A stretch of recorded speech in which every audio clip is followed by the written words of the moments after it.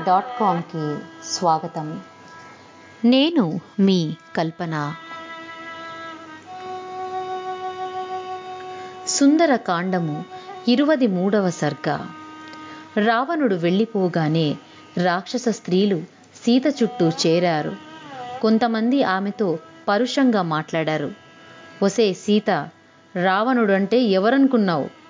పులస్త్య వంశంలో పుట్టాడు. మహాత్ముడు, వరిష్ఠుడు, 10 తలలు కలవాడు.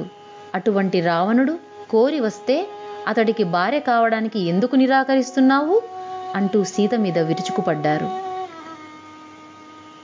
అంతలో ఏకజట అనే రాక్షస స్త్రీ సీతతో ఇలా అంది. ఓ సీత, ప్రజాపతులు 6 వారు బ్రహ్మమానస పుత్రులు. వారిలో 4వ వాడు పులస్త్య ప్రజాపతి. ఆ పులస్త్యుని మానసపుత్రుడు విశ్రవసుడు. ఈ విశ్రవసుని కుమారుడే రావణుడు. అటువంటి రావణుడు నిన్ను తన భార్యగా కోరుకుంటున్నాడు. ఇంకా ఎందుకు సందేహిస్తావు? నా మాట విను, రావణుడికి భార్యగా ఉండు అని పలికింది. ఇంతలో హరిజట అనే రాక్షసి ముందుకు వచ్చి ఇలా అంది. మా రావణుడు దేవేంద్రుని, సకల దేవతలను జయించాడు. అటువంటి రావణుడికి భార్య కావడం మంచిది. నా మాట విను అంది.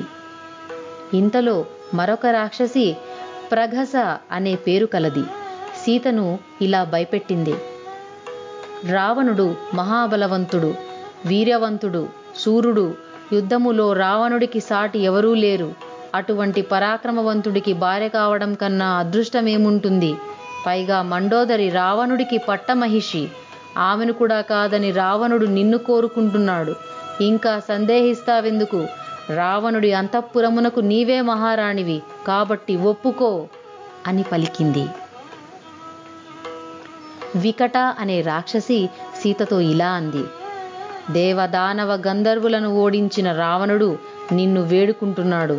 అట్టి మహాత్ముడు కోరి వచ్చి నిన్ను తన భార్యగా చేసుకుంటానంటే కాదంటావెందుకే మూర్ఖురాలా అని పలికింది.